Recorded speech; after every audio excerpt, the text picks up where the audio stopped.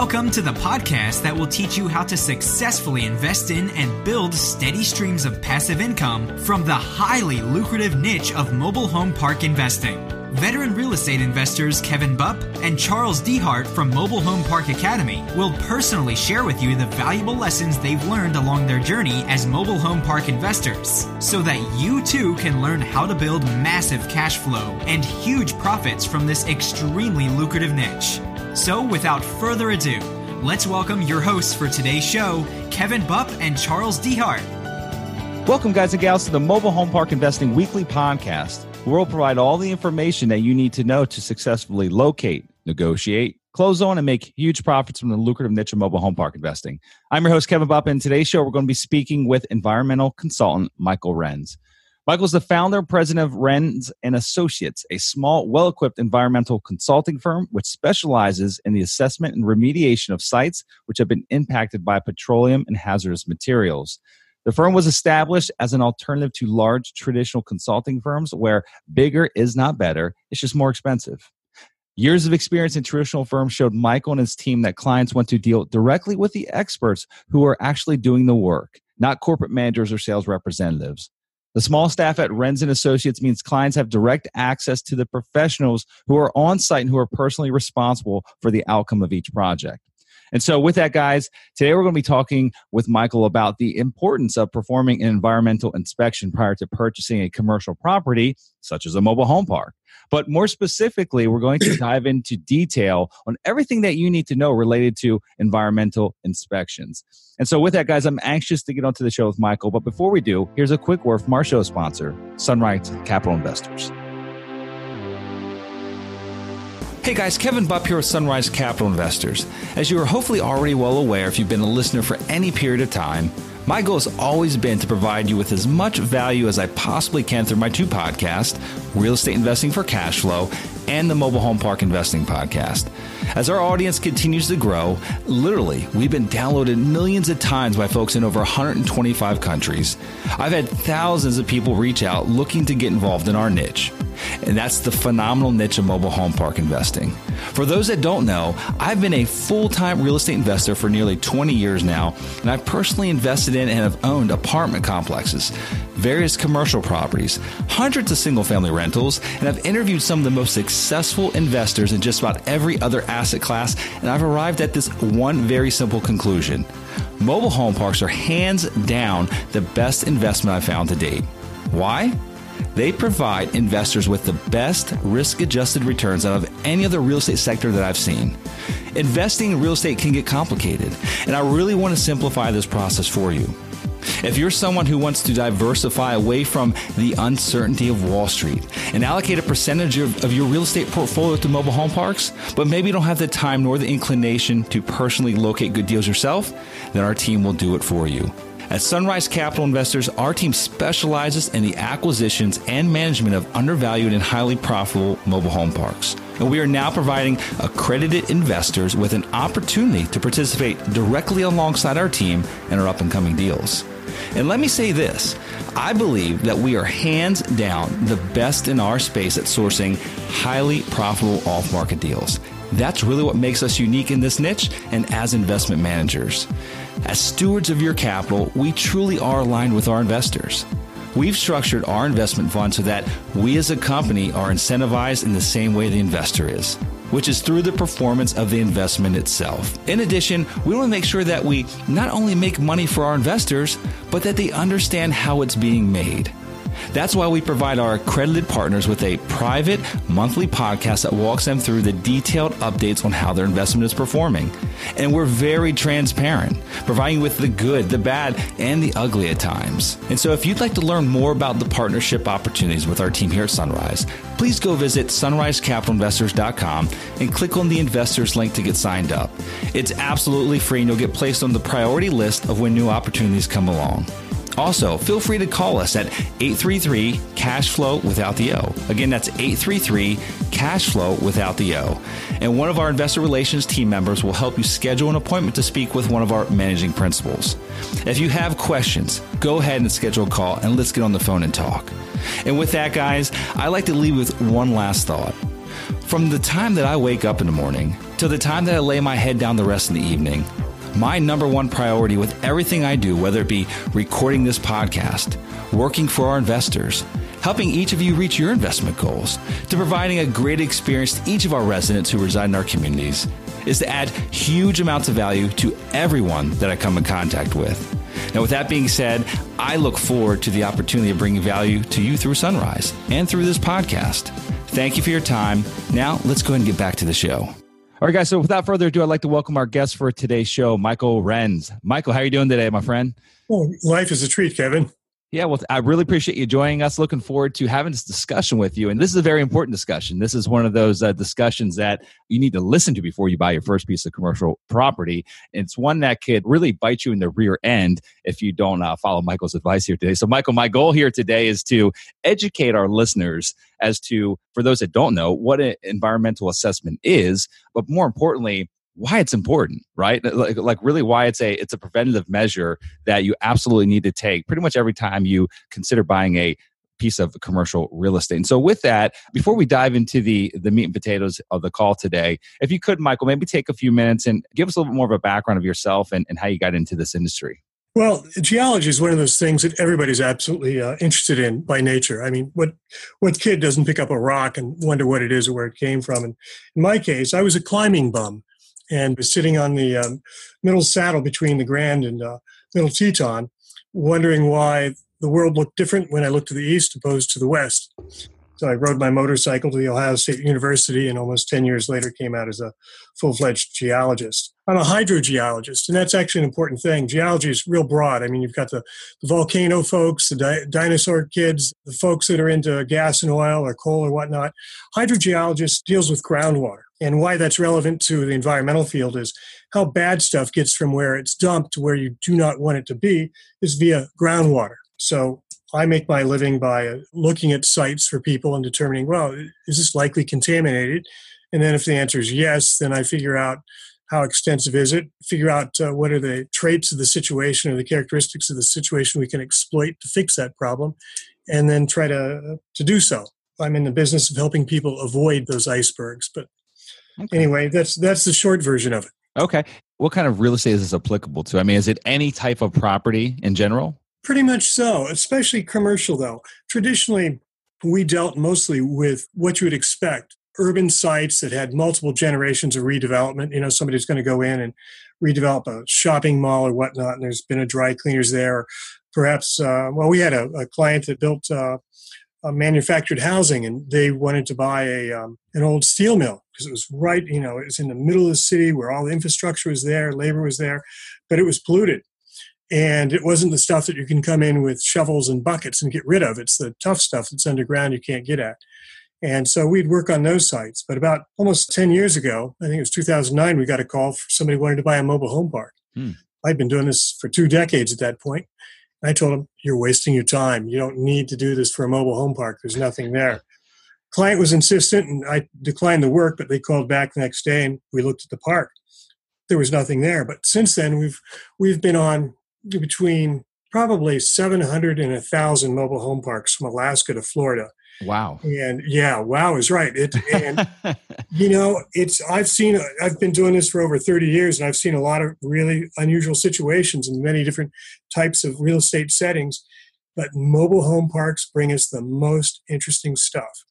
So anyway, to answer your question, commercial property in general, whether it's a mobile home park or it's an industrial complex, we look at it. I'm interested to know why you might have told that individual, that the very first mobile home park client, why you would have recommended that they don't need an environmental assessment done. I mean, just generally speaking, is there points in time where you might give that advice of like, I don't think it's really worth spending the money to do this? Well, with most of the sites that we have ever looked at, you would expect, there was good reason or obvious reasons to worry about, ethyl methyl death being there.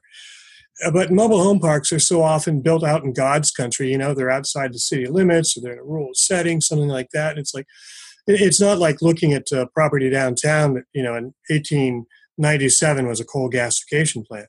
Mm-hmm. So that's why I said that. But what we have found is there most certainly are environmental issues at mobile home parks. They're not as common, but The risk is a lot like taking a swim off the Atlantic coast. The odds of meeting a shark, not that great, but the consequences are so severe, you better take a look. And Kevin, we have found the most unusual things you can imagine. Everything from meth lab dump sites. The meth wastes are actually hazardous wastes, and you don't want to buy something like that and then have to deal with pushing that stuff around or disposing of it. Underground storage tanks. And sometimes it's not even the mobile home park. It's the site next door that's been leaking fuel or whatnot that's gotten under the park. We've looked at parks where they're on the edge of the city, with a great view of pastoral land. But 3 blocks away, there was a dry cleaners that had a massive release of trichloroethylene. Went underground, went under the park, and now it's a problem for the park. So it turns out there are reasons to do it at parks. They're just not as obvious as your classical, gas station or industrial site. Yeah, I was going to ask you to give me an example, and you kind of just did, of maybe a park looking from the outside in. You would have placed your bet on the fact that there is no environmental contamination. Like you just gave the example of the dry cleaner being 3 blocks away. When you first looked at that site, did you think there was a chance that there could be contamination based on the current layout and the proximity of where that hazard could be, which is that dry cleaner? Three blocks is fairly a long distance. Were you surprised by that one? I really was. And again, I'm a hydrogeologist, and that's, my gig is what happens to stuff underground. And I've been doing it a long, long time. And walking through this park, it was a beautiful park.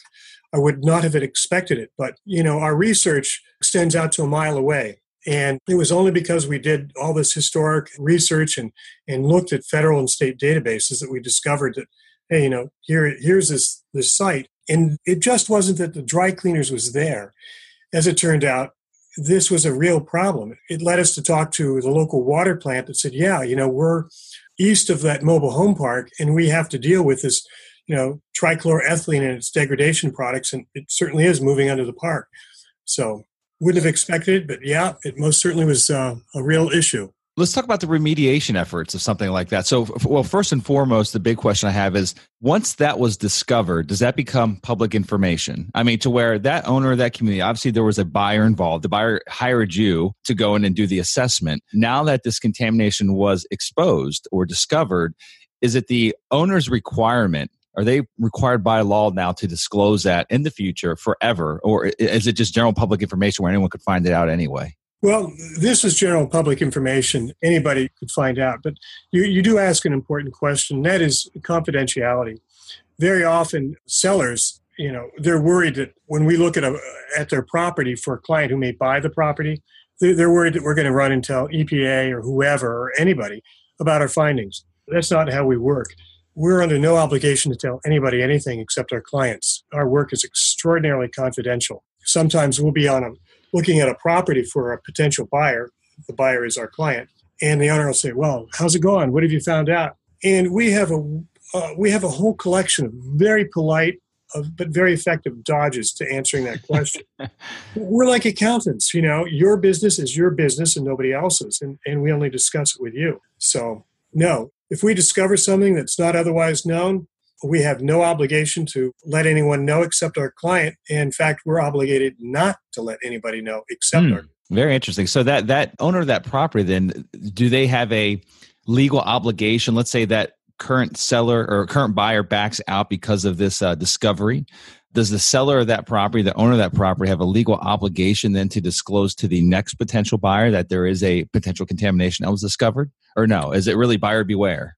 What the buyer knows is, the buyer's obligations are really between them and their legal counsel. One of the great things about being a geologist is you don't have to practice law. We tell our client, well, here's the situation. And then the client, what they communicate to the seller, really not our business. We don't know.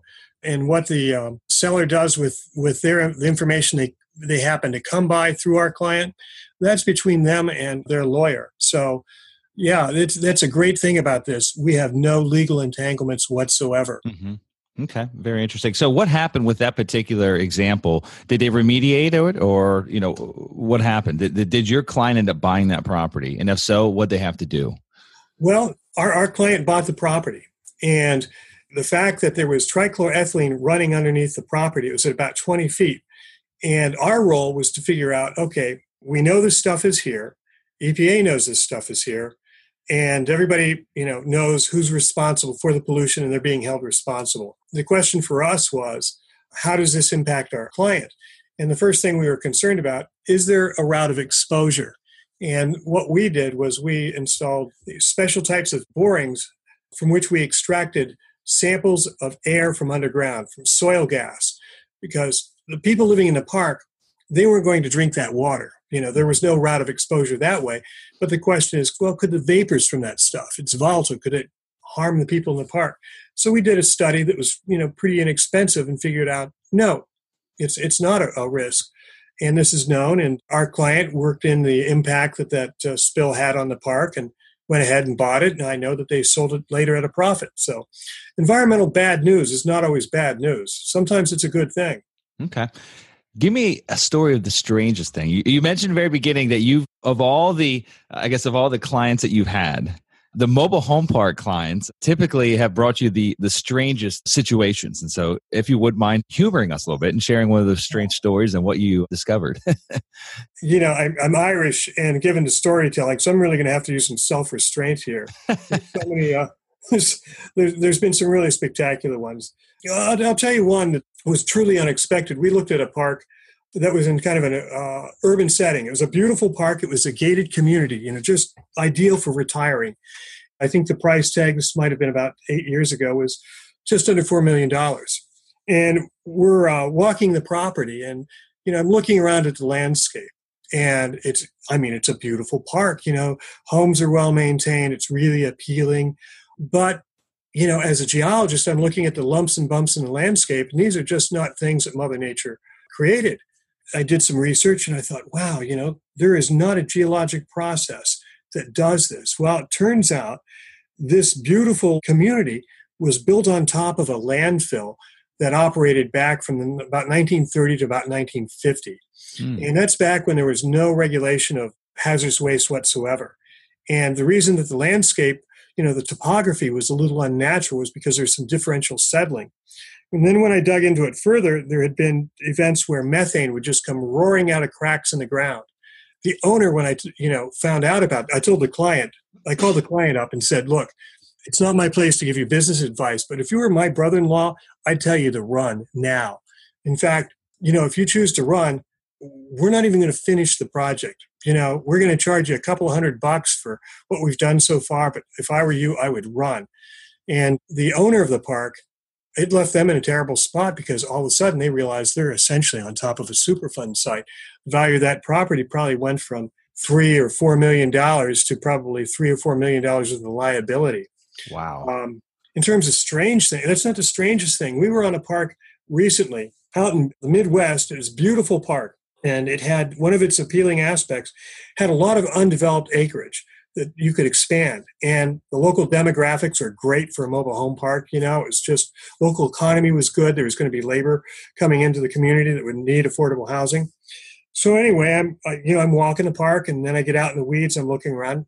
I see some strange building foundations and some partial buildings. So I thought, I wonder what was here. This is sort of odd. We're, a couple miles from town. Why would there be these old foundations? And even though I'm an old geologist, I haven't seen everything. But so I called up one of my associates, and my associates are like me. They're hydrogeologists with 20, 30 years of experience. I said, Todd, I'm looking at something I don't understand. And he said, great, text me a photograph. So I beamed him some photographs, and he rings me back and he goes, Mike, that's a munitions plant you're on. He goes, not only that, are those buildings foundations are associated with a munitions plant. Specifically, those types of foundations and structures, that's the part of the munitions plant that was so dangerous they would locate it like a mile from the main body of the plant. It's where they made detonators. And I said to him, Todd, well, what are some of the environmental risks we might be facing here? He said, well, landfills, they would just bury stuff during the war. And I said, okay, what kind of chemicals? He goes, well, nitrates, things that aren't that worried. He goes, but here's the kicker, Mike. There could be unexploded detonators in landfills that people don't know about, where they just buried this stuff. Oh my gosh. He goes, the thing that you need to tell your client, the risk scenario is this. Some kid's out there, on a perfect summer afternoon with a shovel, digging a hole in the ground, and hits an old detonator and sets it off. He goes, well, it's kind of a serious risk. You might really want to warn your client.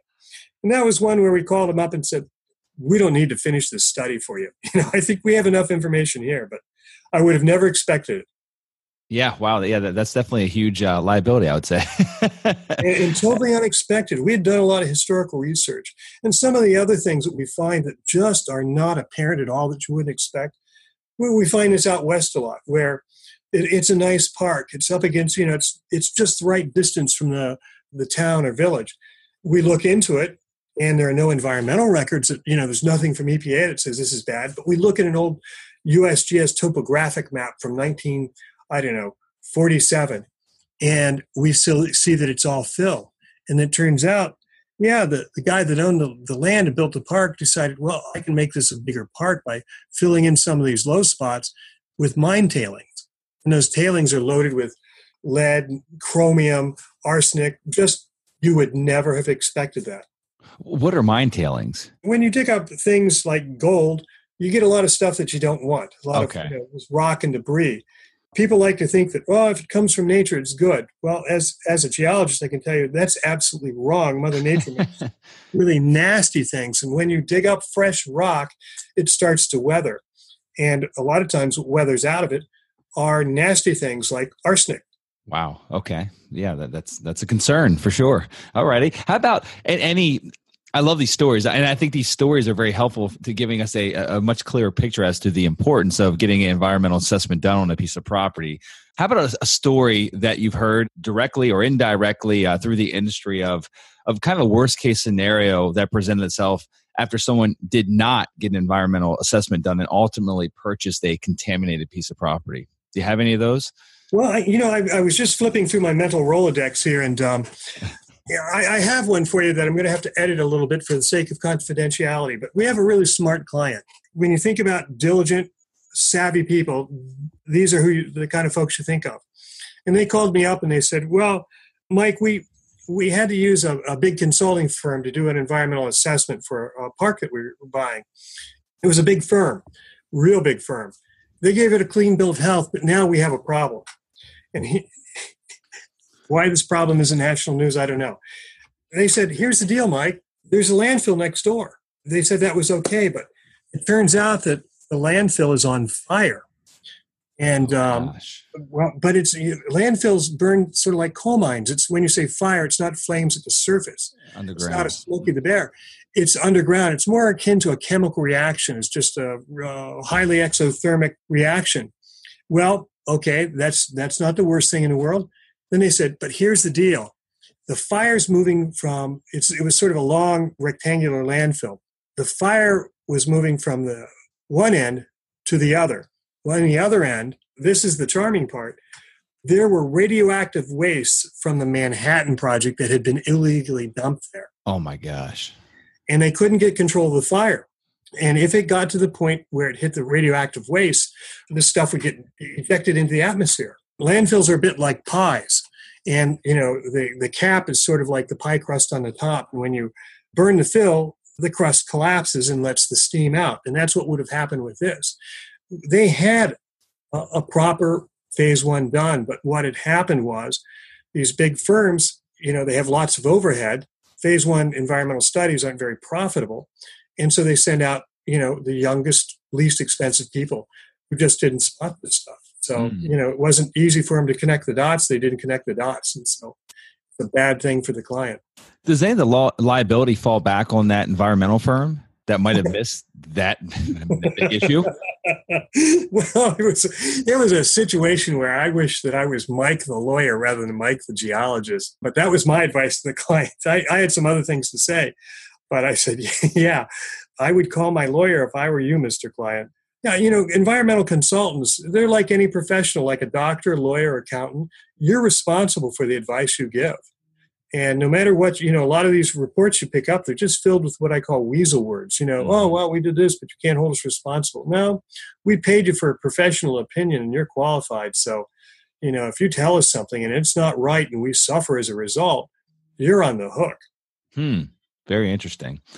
Give us an idea, general idea, Mike, if you could, of the average cost. And that's probably a loaded question because I'm sure there's a big range there. But we're talking about mobile home parks today. assuming the average mobile home park encompasses maybe 15 to 30 acres or so of land. But generally speaking, can you give us a broad range? And this would be for a phase one environmental assessment, not assuming that you might have to go to a phase two, but just for a phase one, what might one expect to pay? Well, Kevin, fortunately, it's not a loaded question at all. Phase one environmental assessments are primarily done. The primary reason is to establish what's called the Innocent Landowner Defense Under Superfund. And I can talk about that in detail later on. But basically, to achieve that, you have to perform what is considered all due inquiry, sort of environmental due diligence. And to answer, the question, what is all due inquiry? What's due diligence? The American Society for Testing and Materials came up with a standardized procedure. That society, they come up with standardized procedures for all sorts of stuff so that you can compare apples to apples, whether it's determining the penetration resistance of a football helmet or how flammable paint brand is. So the punchline is this: everybody does phase one environmental assessments the same way. A phase one has a set scope of work. Now, some folks like us, we will add to that. We'll do more. But when you compare phase one environmental assessments between firms, you're pretty much comparing apples to apples. So the prices are pretty close together. I tell clients, budget $2,500, but basically $2,000 to $2,500 is the range. It's about what you'd pay for an appraisal. Okay. And then I know like your firm, you guys are more on a national scale, correct? And so folks that are listening, does it matter based on geography where they're at or where their park might be at that they're looking to buy? I mean, will Renz and Associates, will you guys travel? Well, we're a little boutique firm. And, one of the things about being geologists, we'll pay to drive around the country and look at the scenery. That's, doing geology out the car windshield is our favorite thing to do. So we work from Alaska to Florida. We charge $1,950 for the study. And then on top of that, we'll add our travel costs, but we cap them at $550. And being geologists rather than engineers, that means we travel really cheaply. I can't remember the last time we ran up a $550 bill, but the worst case scenario for one of our studies is $2,500. But mostly, we cost the same as the local folks. Okay. It sounds like you might be sleeping in your cars then. Well, I've got a really nice tent, And so, joking, that is a perk, Sometimes we have to drive by a national park or a great place to go rock climbing, and so I'd say that's an incredible perk. I like it. My associates love it too. So no, actually, it's easy. What we do to keep our costs down is we bundle projects.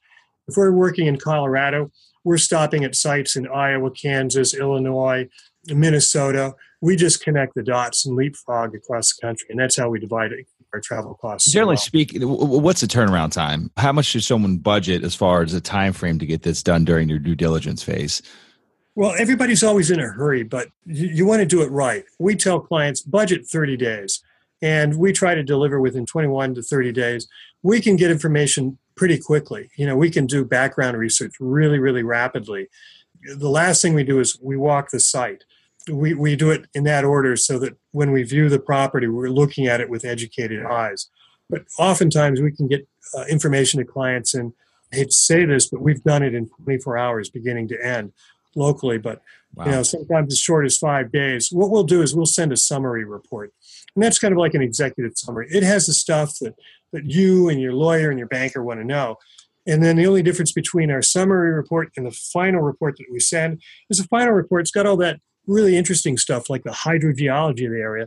That's fascinating, but largely of no consequence to the client. When might a phase two be triggered? When does that happen? A phase two is triggered whenever we find something that suggests, gee whiz, there could be a problem here. I like to characterize things this way. Phase one's kind of like a physical exam where your physician she'll set you down and ask you a bunch of questions about your history, look you over, prod and poke you and whatnot. And if she doesn't find anything, that's the end of it. If a phase one, when we go through all this historic stuff, we go through all the databases, all the interviews, we don't find anything alarming, the report concludes, we found no recognized environmental conditions. That's the end of the process. Have a nice day. Or alternatively, the answer is, wow, we found this thing. We interviewed old Susan who used to work at the the park in the 50s, and she said there used to be an underground storage tank, or we walked the park and we saw this, and this means this sometimes.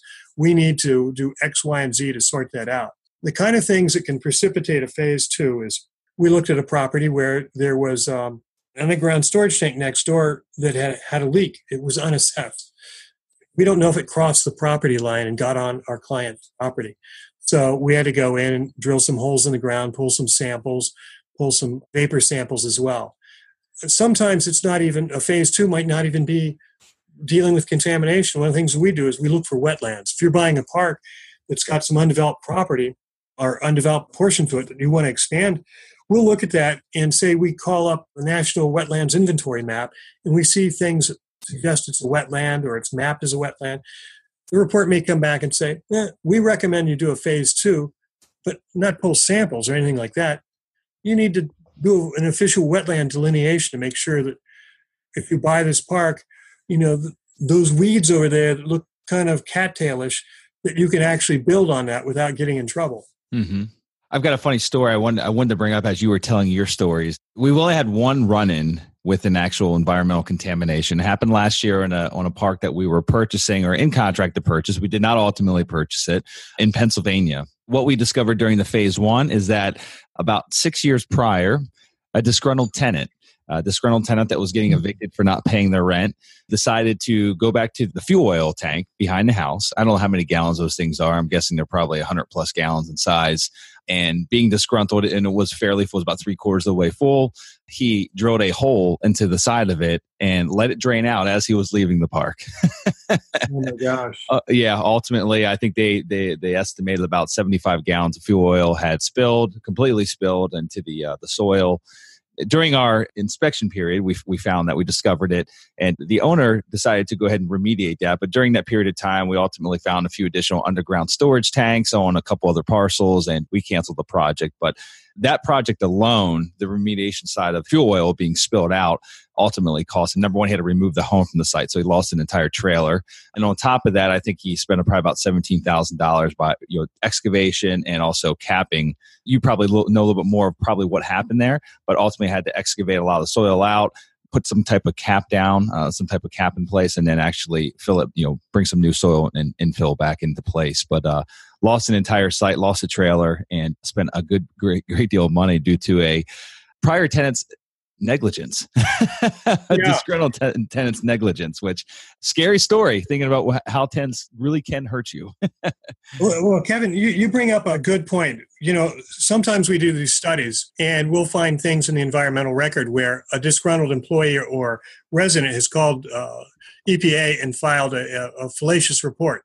Or sometimes they just show up, property says, it's had a spill, and you dig into it, it was sewage. It's of no consequence. Or it's something like, somebody dumped, sticks.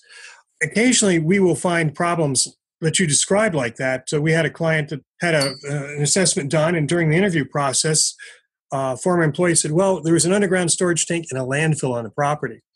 And a big firm said, this is going to cost $125,000 to deal with. And we looked at it. We ran surface geophysics, found out there was no landfill ever. We found the underground storage tank. We brought in our geoprobe, punched a hole in the ground next to it. It hadn't leaked. And we had the tank removed. The total cost of all that, $17,000. So sometimes, what you read or hear is just not true. And the situation's much better. And even when it is true, there is a problem, there are a lot of really, really inexpensive solutions. It's just these big firms, and they look at them and they go, how much money can we make from this? Mm-hmm. So that brings me to my next question, Mike. And what do the folks listening in, what do they need? What kind of questions they need to be asking in order to find the right firm to work with? Obviously, you guys are a boutique firm. You know what you're doing. You've been doing it many, many, many years. You travel on a national basis. But ultimately, someone new to this, first go around, first rodeo, what types of questions do they need to be asking, whether they call your firm or any other firm to hire to get environmental assessment done? Well, whenever any of us hire an expert, we're always at a disadvantage. When I go to get my car repair, I don't know if the guy who's going to work on it really is a great mechanic, or if he's a newbie that's going to miss stuff, or if he's dishonest and he's just going to hang parts. And you face the same challenge when you're trying to hire a firm. I think small firms are good because That way you're dealing with, as you saw on my internet site, you're dealing with the actual expert. There's no management structure. There's no folks in white shirts and ties that are worried about the bottom line. What you want to deal with are people with dirty boots. Moreover, the folks that you really want to find are hydrogeologists. And the reason I say this is when you look at a spot on the ground, you don't know if it's a big deal or a little deal. Mm-hmm. And if you're dealing with somebody who's got an environmental degree, they don't know. An engineer can't tell you the transport potential of some stuff that was spilled next door, where a hydrogeologist can tell you what's a real problem and what's not a problem. And moreover, a hydrogeologist, these are the people that can actually fix these things. Mm-hmm. Engineers, they make assumptions and stuff, and they're really practical and smart, but they can't tell you, how it works underground. So their estimates and their conceptual models are not always accurate. And worst of all, are the kids with the environmental degrees. They're a jack of all trades, master of none. Very often we look at reports where people have recommended, you got to have a phase 2. And we look at it and it's like, you've got to be kidding me. We just visited a site this week in Pennsylvania where some firm said, well, there's a junkyard next door. You need to walk along and do a photoionization detector screening along the property line. First of all, there's no such procedure. And if you did do that, it wouldn't work. But you need to actually talk to the actual person who's going to do this study and find out, what their credentials are, what their experience is. And then the last thing, find out about their insurance. We carry twice the amount of insurance as traditional firms. We've never had to use it, but I've never had to use my seatbelt either. Oh, that's a good comparison. Well, fantastic. Any last final words of wisdom that you might have for the listeners that could relate to environmental assessments, mobile home park investing? I know that you're not a mobile home park investor, but you looked at nearly 1,000 of them, if not more than 1,000. And so you've seen a lot in your time. But just generally speaking, any final words of wisdom you'd like to leave with our listeners today? Well, absolutely. And Kevin, thank you for asking that question. The devil is in the details. Environmental problems come in a variety of forms. It's just not, big hazardous waste things. If you're looking at a park that's got a wastewater treatment plant, get a local wastewater treatment engineer to look at it, because those things can they can be horrifically expensive to repair. And that's not part of a phase 1 environmental assessment. If a park's got its own well system, pull all the records, find out, what its history of compliance is. The phase 1, they'll pick up on that, but nothing replaces you asking the actual questions. Mm-hmm. And listen to your guts. When you're talking to somebody about their park, ask questions like, have you ever had a meth lab here? Meth labs are a huge problem. The stuff they dump, if you have to pick it up and move it, well, congratulations. You're now a generator of hazardous waste, and your lawyer can tell you all the reasons why you don't want to be there. But definitely do your due diligence and pay attention. And even though it might not look like it's got an environmental problem, this is a big investment. Do you really want to save, $2,500 and then end up facing just a miserable, protracted problem because, you didn't think you needed to do this? Sure. Yeah. I mean, $2,500. I mean, if you're pinching pennies that tightly, you probably shouldn't be buying the property that you're considering buying, right? It's kind of how I feel about it. and Kevin, one last thing I'll toss out here. If you do have an environmental assessment or a report, we look at those things for free. We have clients and strangers send us environmental assessments, and we'll read through them. It takes us less than an hour, and we'll send a note back saying, I think this covers the bases. You just need it updated or whatnot. Or sometimes people will get studies that say, well, you need to do X, Y, and Z, and we'll look at it and go, wow, you really don't need to do any of that stuff. Those recommendations are actually silly as well as expensive. So, when in doubt and you're faced with reading an environmental assessment report a seller's presenting to you, have somebody else review it. Well, that's fantastic. I appreciate that service, Mike. And so folks have an interest in learning more about you and your company. How can they reach you? Well, you can just Google Renz and Associates, RENZ and Associates, and we pop right up. And give us a call. We're in this mostly for the adventure rather than the money. So you can call us up in the middle of the night and somebody will be delighted to talk to you. I wouldn't suggest that. That's probably not a good suggestion to put on the show. Someone's going to take advantage of that. It happens. It's not a problem. Yeah. So Renz and Associate, RENZ, RenzandAssociates.com is the website. And Mike, it's been an absolute pleasure. Thank you for coming on the show. I've learned a lot. I know our listeners have learned a lot, and we'll look forward to hopefully sending some business your way. So folks, that if you're listening in, if you're looking to buy a mobile home park, definitely do not skip the environmental assessment part. Again, as Mike had mentioned, average cost, you're looking somewhere in like the $2,500 range. It's such a minimal price to pay for peace of mind. With that, Mike, you have a wonderful day, my friend, and we'll look forward to chatting again soon, okay? Pleasure's mine. Take care. Congratulations for taking the necessary steps to achieving massive success through the highly lucrative niche of mobile home park investing. Be sure to visit our website, mobilehomeparkacademy.com, to download your free digital ebook version of the 21 biggest mistakes investors make when buying their first mobile home park and how you can avoid them. And while you're there, be sure to subscribe to our free monthly mobile home park investing newsletter, which is jammed full of valuable tips, tricks, and strategies to help you accelerate your path to success as a mobile home park investor.